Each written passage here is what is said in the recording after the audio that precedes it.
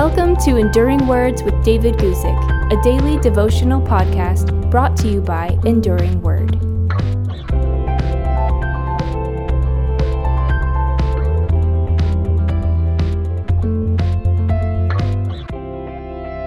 Today, let's talk about having a blameless reputation. And I'm going to read to you from Titus chapter 1, a little bit from verse 6 and a little bit from verse 7. Here we wrote, starting in verse 6.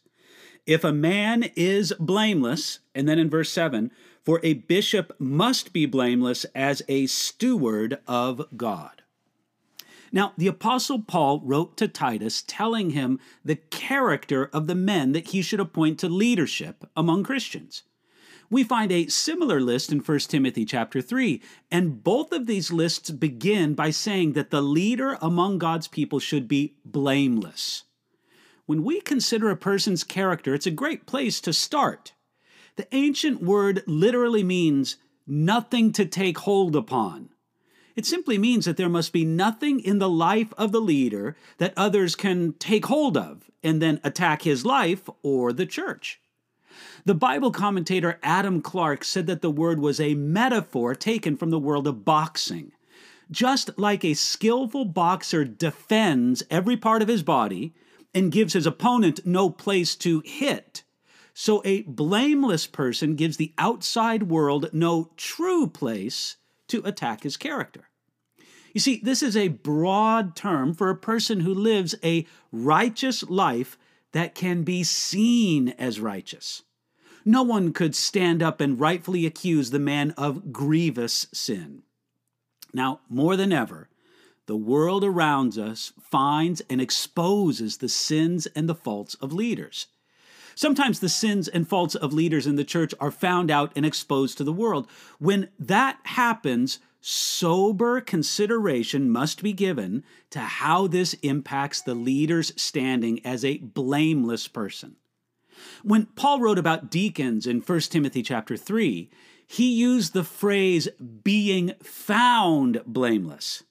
This implies being blameless is demonstrated by a track record of behavior, if found and demonstrated to other people.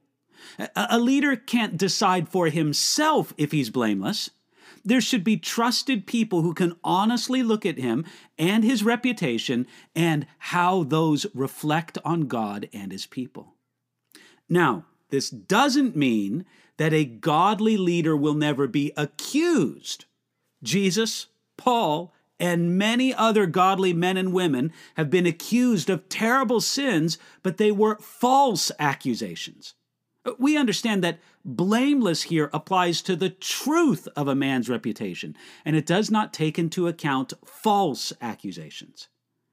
Now, I don't think this means that a person qualified for leadership or truly spiritually mature, that a person with sin in their past can never be a leader among God's people.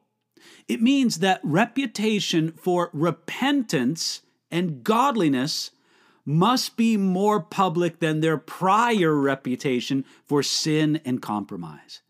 It means that when those who know the person think about him, the first thing they'll think of is their godliness, perhaps their repentance, before they would think of the sins of their past.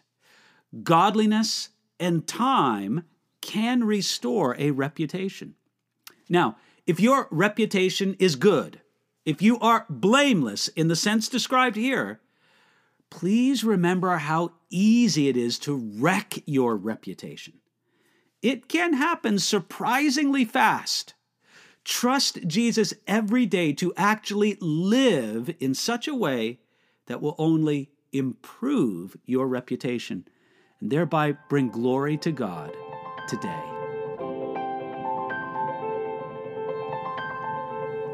Thanks for listening to Enduring Words with David Guzik. For more information about David's ministry, visit enduringword.com.